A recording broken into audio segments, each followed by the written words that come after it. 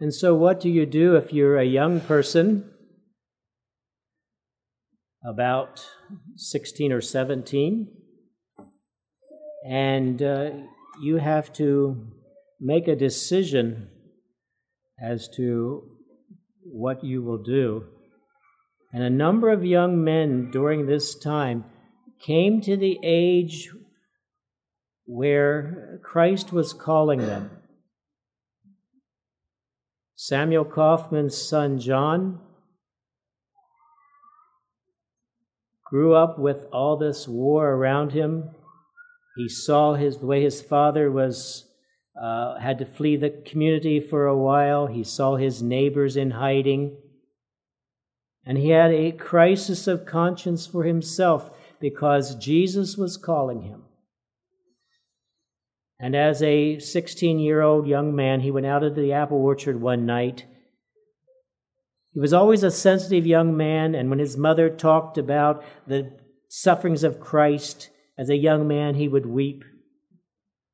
But the time came when he went out into the orchard, and there, with himself and God, wrestled and gave his life to Christ and became a believer.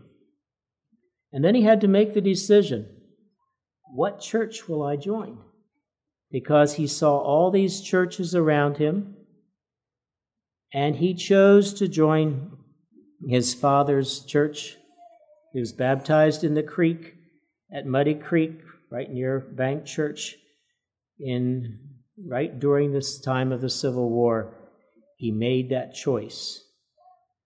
There were others who had crises of conscience. Philip Parrott, yes, parrot sounds like the bird, was from a home where the father was Presbyterian and the mother was Mennonite. Philip Parrott went into the army voluntarily, came home, was drafted, and then deserted. A crisis of conscience, because when he came back from the second time from the army, he came to the Mennonite church and said, I want to be baptized. And he made the choice not to join his father's church, which was not committed to non-resistant, but chose to join his mother's church, which meant immediately he had to go into hiding and leave. And he went up down the Shenandoah Valley, and up into Chambersburg, and lived among the Mennonite people there. Kind of an oddball, you might say, because he couldn't speak German. And they all spoke German, and came up from Virginia. The local people nicknamed him Rebel. He worked for a man by the name of Lesher, and so they called him Lesher's Rebel. But he lived in the community as somewhat of a stranger, but eventually married and was ordained in the Mennonite church as a minister, the first one in the Cumberland Valley who did not preach German. And some people thought the church is drifting. That we have someone who had to preach that cannot preach in German. But God blessed his ministry.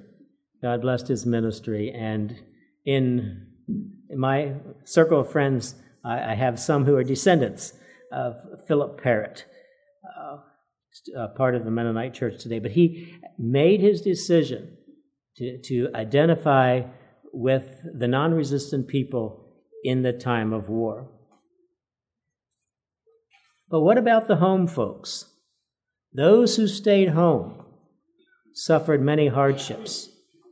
The book of Peter talks about all the sufferings that Christians go through.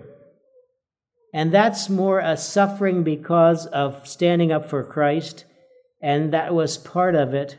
But also, when there are times of suffering in a community, God's people often have to suffer along with it. Think back of Israel. Not everyone was in idolatry, but when Israel was carried into captivity, the godly were carried along with those who were idolatrous. And so when war came to the Shenandoah Valley, People suffered not always because of their religious faith, but also because of the horrors of war. The song we just sang, the woe and waste of warfare. The Shenandoah Valley was the breadbasket of the Confederacy. Augusta and Rockingham County were farming areas, wheat-growing areas, and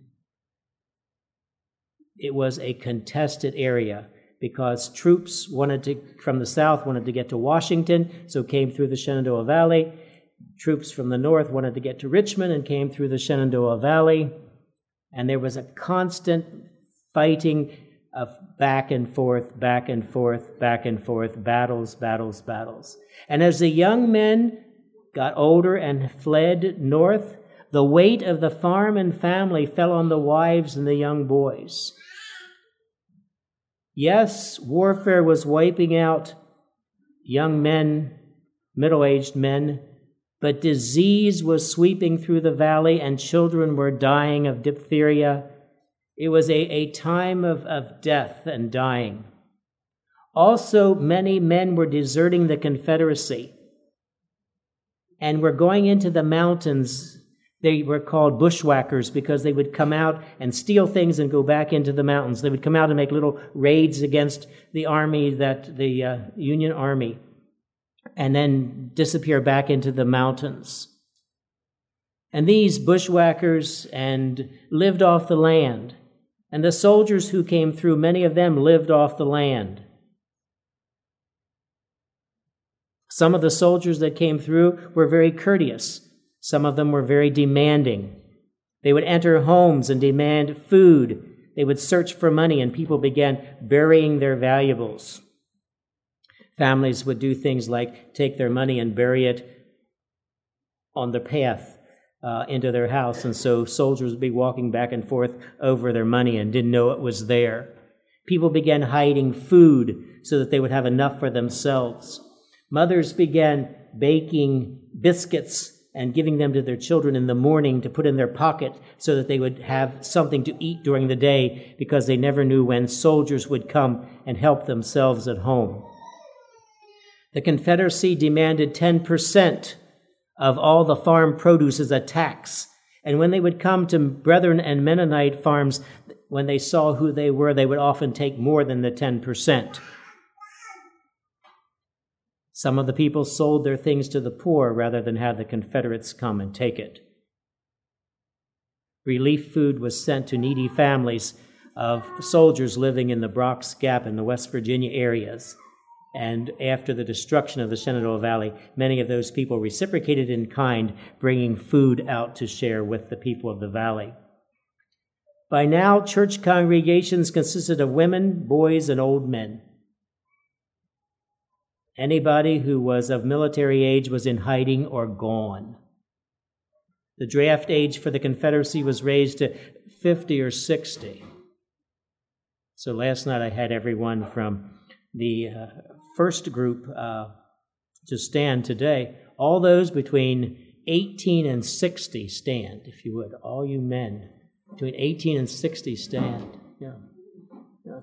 This would have been the group, and if we had time, I would say you all leave, but I won't do that. You might be glad for a breath of fresh air. But the point is, you may sit down. But the bulk of the congregation was gone.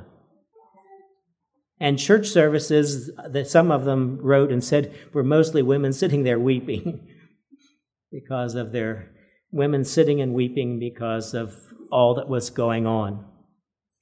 Things looked dark. But God in His providence, the exemption policy was retained. Even though the Confederacy debated whether to take away the exemption for Mennonites and Brethren and Quakers, throughout the war, that exemption policy was retained. Sometimes they did not have church because at the Weavers' Church, soldiers moved in and used it as a camp. Some of them slept with their boots on and left scars on the benches and on the pulpit desk. The pulpit desk in those days was a long stuck out both sides, and it was long enough that soldiers could sleep on the pulpit desk, and they left scars on the desk where their spurs of their boots had dug into it. Carvings on the benches remained long after the war was over. There was an issue that divided some of the church leaders, and that was, who was Caesar? Was Caesar the Union, because the South was in rebellion against the nation? Several of the church leaders felt that the war was rebellion. But in Augusta County, there was a small group of the Mennonite community there that when the call came to pray, when the president said, "Let's pray for our country," that was Jeff Davis, the Mennonites of Augusta County had a prayer meeting in response to their president's call for prayer. The church was somewhat divided because the Rockingham County Mennonites refused to have a day of prayer. There were a few people that did join the peace churches to escape military service. I'm not sure quite how they did it because you had to be a member before to get the exemption, but there were some who apparently did join the Mennonite church and to try to get some exemptions. And that raised some questions in the church, whether it was right to take people in just so that they could escape the war. I mentioned it too, the Underground Railroad that developed, and women were very active in hiding people in their homes. One lady had, in her bedroom, had a trapdoor and a rug over top of it, and for many months she hid people underneath her bedroom floor. It was also illegal to carry mail back and forth between deserters and those who were fled north, and there were women who were active in carrying mail back between families and those who had fled north and those who had stayed, families who stayed in the community. Horses were in high demand. Basically, the horses would have been the pickup trucks of that day, and the government needed the horses. And many Mennonite farmers had their horses taken away. Also, they had their horses pressed into service for hauling. Boys were forced to haul straw to Harrisonburg as bedding for wounded soldiers. Men hid their horses and cattle in the mountains.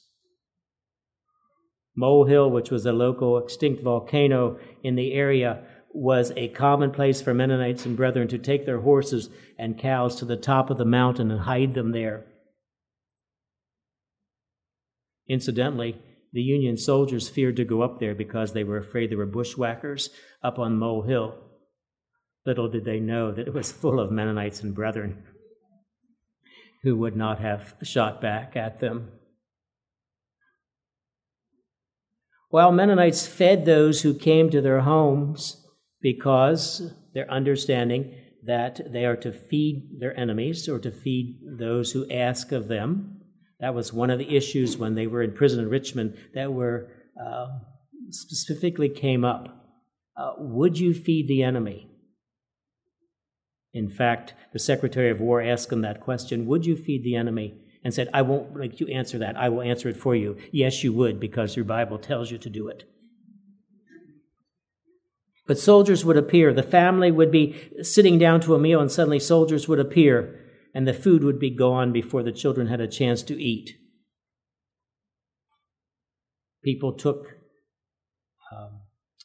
their grain and put it in their feather ticks and slept on it to hide. But soldiers came into the homes and wreaked havoc, tearing up quilts, tearing up pillows, looking for money, looking for valuables, looking for anything they could, looking for food. Freshly baked bread was especially attracted to the soldiers who came. One lady was baking pies, and soldiers came, and so she took her baby out of the cradle and put the pies in the bottom of the cradle, put the mattress down, laid the baby in. Another woman put her freshly baked bread in the wood box and sat down on the box and began knitting as the soldiers looked. If her house smelled like our house does when my wife bakes bread, they were sure there was bread there, but they couldn't find it. But it was a time of hunger. What do? Do you stay or do you go? In the Bank Church Cemetery, there's a little grave. Johnny Brunk. His father was in hiding. His father hid in attics. His father hid under that rug in the house of the lady I told you about, down in the basement or under the bedroom floor of that house. He hid. And while he was hiding, his little son Johnny became sick and died. And his wife Susanna stood at the grave, alone, perhaps with family, but her husband could not stand with her at her son's grave because he was in hiding. And so Henry Brunk came to the graveside service and stood in the back of the crowd and watched as his son was buried. Eventually, Henry thought that it was time for him to head north, and he headed to Maryland and sent word to his wife, or gave word to his wife, "I want you to follow me when you can." Susanna waited and waited and waited and did not have word from her husband. So finally she decided, I will go north. She had another child by then. She and her child and her sister-in-law got into an open buckboard with a horse and headed down the Shenandoah Valley toward Maryland, trying to keep between the two armies when she could. Spunky woman. When soldiers came and tried to take away her horse, she said, "I won't give it to you."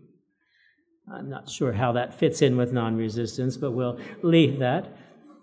But just about that time, the soldiers heard that there's Yankees coming, and so the soldiers fled, and she hitched up her horse and kept on going down the valley. When she got to Harper's Ferry, the bridge was burning, and the only way for her to get across the river was to go through the Potomac River. A local miller told her where some people had crossed through the river, and she plunged into the river with her horse and buckboard and made her way across the river. A courageous woman. But where was her husband? She had no way of knowing. There was no word back and forth. She eventually got to Hagerstown, Maryland.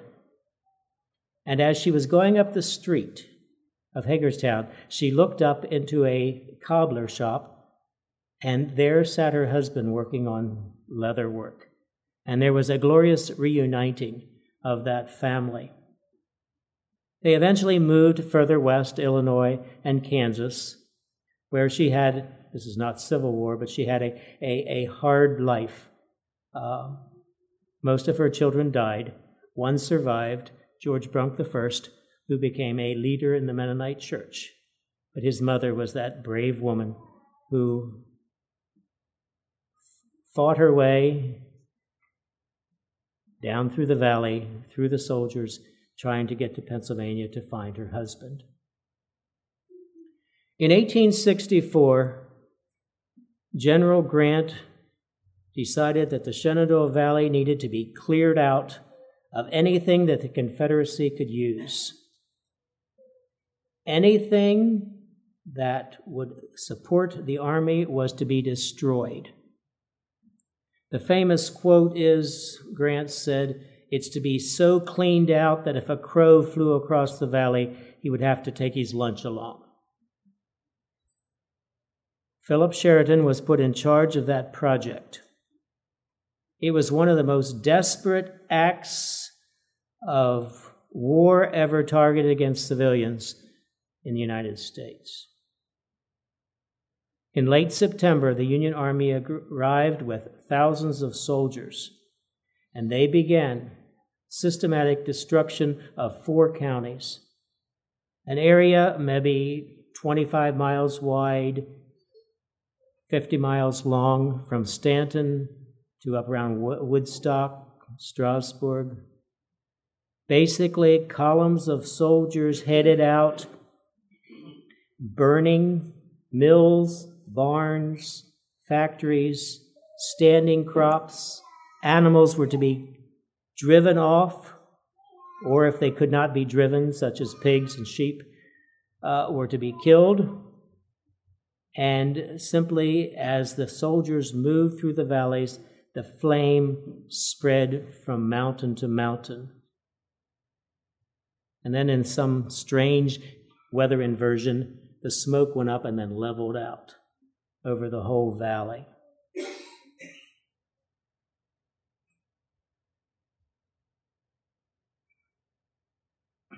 One of these men who were in charge of the burning was a man by the name of George Custer. General George Custer is more famous for his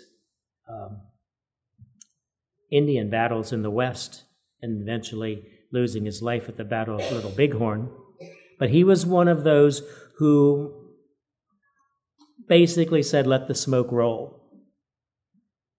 His background, incidentally, was of a non-resistant family, or at least his forefathers were.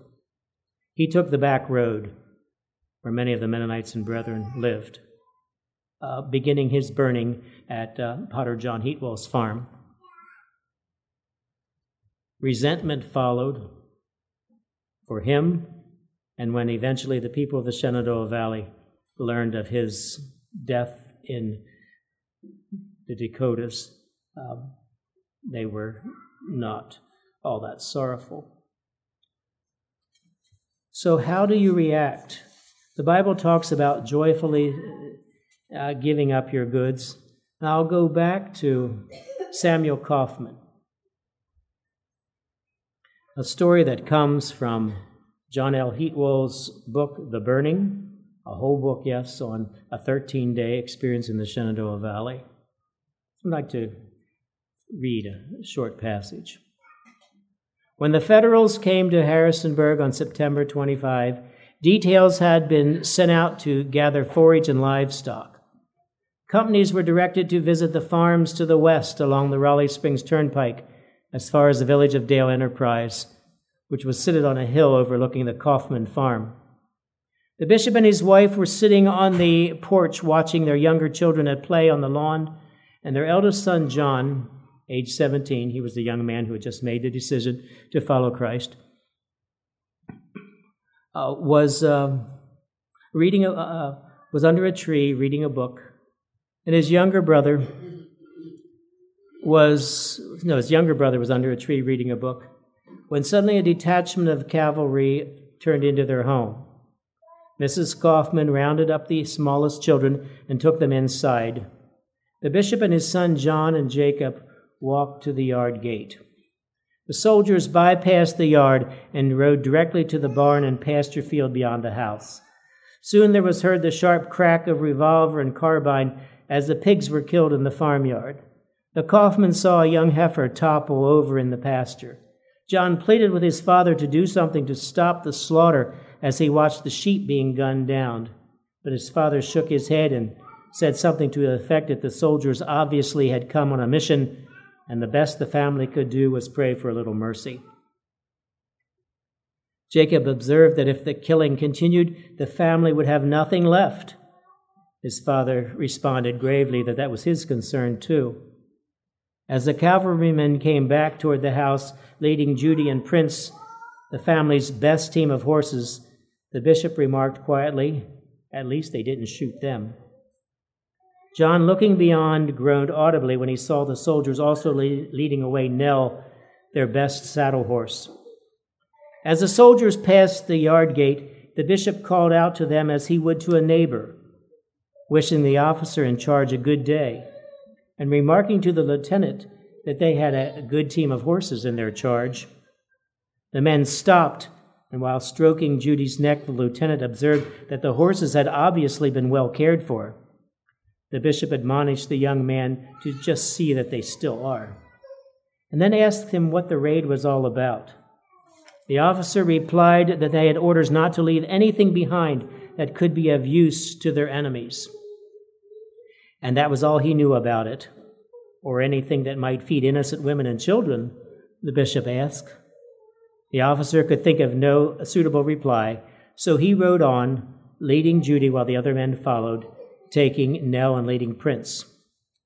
When the soldiers had gone, the bishop and his son walked back to the barn, pens and pastures to survey the damage. Dead animals lay everywhere, yet a few pigs and sheep had been able to escape, along with a milk cow and a few chickens. Jacob remarked that the soldiers must have run out of bullets, or they would have killed the few that survived. What animals were left were taken to the safety of nearby Mole Hill. The bishop felt that it was his duty to his church members to stay, but he discussed with his wife the possibility that she and the children would go north with other refugee families. She would not even consider it. They would be all right, she told her husband, and as far as food to see them through the winter, God will take care of us. The story of a leader and his response when they came to destroy his place.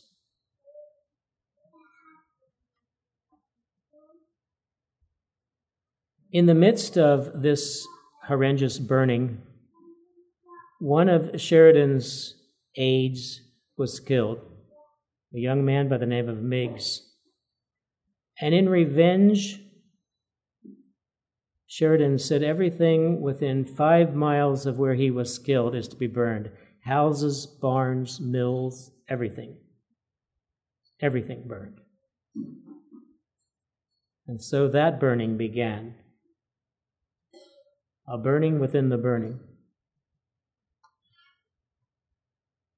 And so everyone suffered. Pro-Union, pro-Confederate, Mennonite, Brethren, whatever you were, during that time, many, many people suffered. It was a chance then for the people to work together to help. But many, it was time for them to give up. And one of the questions is, when do you flee? When do you stay?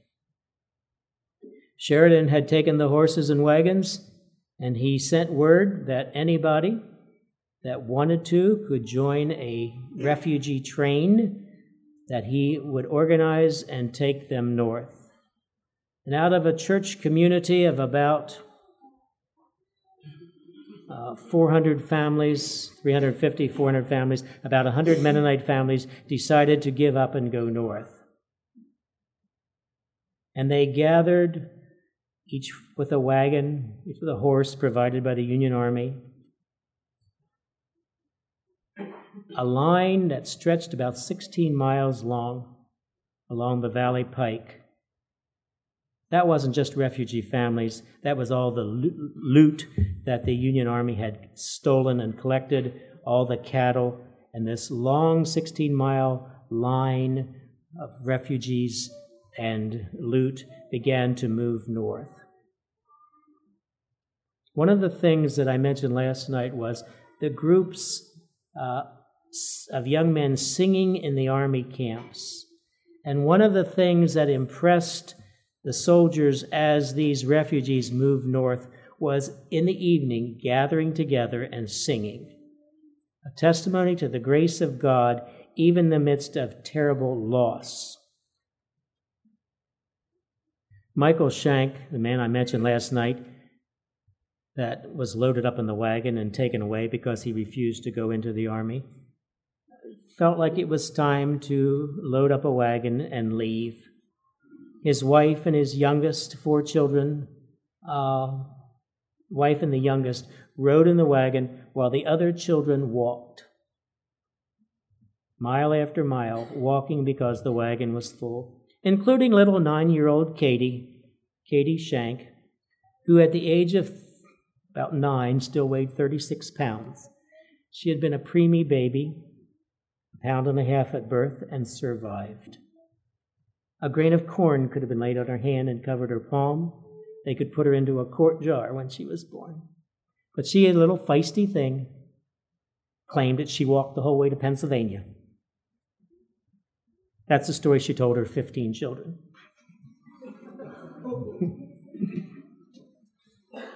But it was a sad time.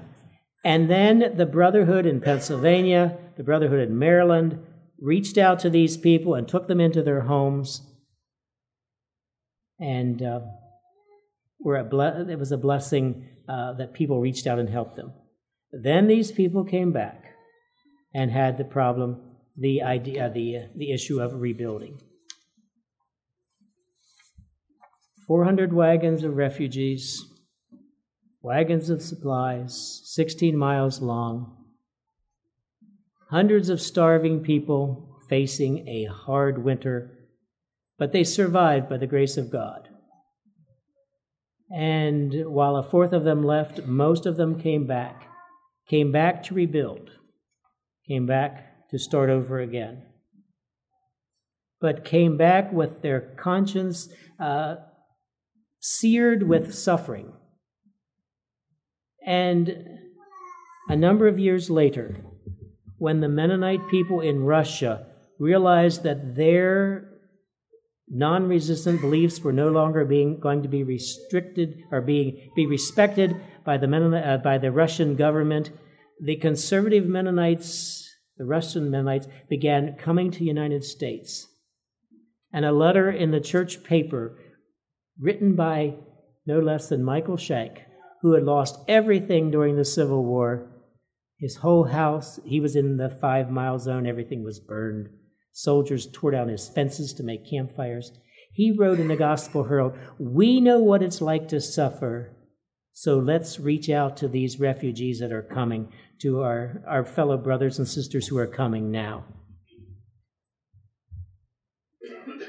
Yes, the suffering was a long time ago. But we have this legacy of our people suffering here in Virginia. And our world is full of suffering refugees today. And one of the questions that we face is, what will we do as God's people in reaching out to the suffering people of our world in a war that's nothing to do with us, really, in wars that have disrupted people that are very unlike us? But will we reach out to those around us? Yes, there's one more story that needs to be told, because at the beginning of that war, we had the diary of John Klein, who said, "The war will bring suffering and bloodshed, and I hope our people will not give up." John Klein, as a leader, was under suspicion by the local people because as a follower of Christ, he did not recognize the line between the North and the South. If he went to go to Pennsylvania to preach to his fellow Christians, he went. He had a pass from the Confederate government, but he went. And then he came back. He was also a doctor, kind of an herb doctor, but a doctor nonetheless. And he would treat people no matter what their beliefs or backgrounds. He had a very difficult life because as an elder in the Brethren Church, as a preacher, he counseled his young men not to go into the military. He had scattered congregations to preach through back in the mountains. He and his faithful horse Nell traveled thousands and thousands and thousands of miles through the years. And in the midst of that, he had a very personal suffering because of the loss of a child. His wife had dementia, and she had to be cared for constantly. And so he did not have a supportive wife at home.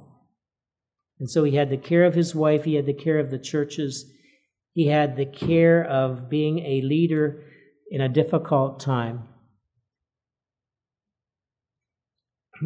Several young men in the community decided that they were going to get rid of John Klein. At least one of them was the grandson of a Mennonite the young man had not chosen to follow the path of his forefathers. And they one day found out where John Klein was traveling and ambushed him, killing him. And this leader who had done so much to lead the Mennonite and Brethren community in the Shenandoah Valley was shot in cold blood. These men were never brought to any kind of prosecution because of the fact that no one would speak up and the non-resistant Christians would not press charges. Which brings to one thing yet. Those 70 men who were captured in West Virginia on their way to flee, at the end of the war, it was realized that those Confederate scouts who had captured them, it was illegal because they were on parole and had promised that they would not do anything against the Union cause. And so some of the people, I don't know who it was, but began a lawsuit against those men who had captured the 70. They came over to the Shenandoah Valley to get men who would sign that this is what happened, we want to prosecute these men, and nobody would sign. None of the Mennonite or Brethren men would press charges against those men who had captured them and led them through that time of 6 weeks in prison in Richmond. Non-resistance is not just in time of warfare. Non-resistance is a way of life. And even though the Mennonites of that era are often considered in some kind of a dark ages or something, they really didn't have a lot of, quote, spirituality, yet somehow the message of Christ came through, and their young people accepted that message, and they sought to be consistent within the light they had. May God help us to be faithful. In this afternoon session, I would like to look at some lessons that we can learn from this, and I'm open to ideas that you have heard or thought of. So, as I said last night, maybe we can talk a little bit, and that'll help keep people who eat too much from going to sleep, rather. Okay. God bless you. I'll turn it back over to the moderator.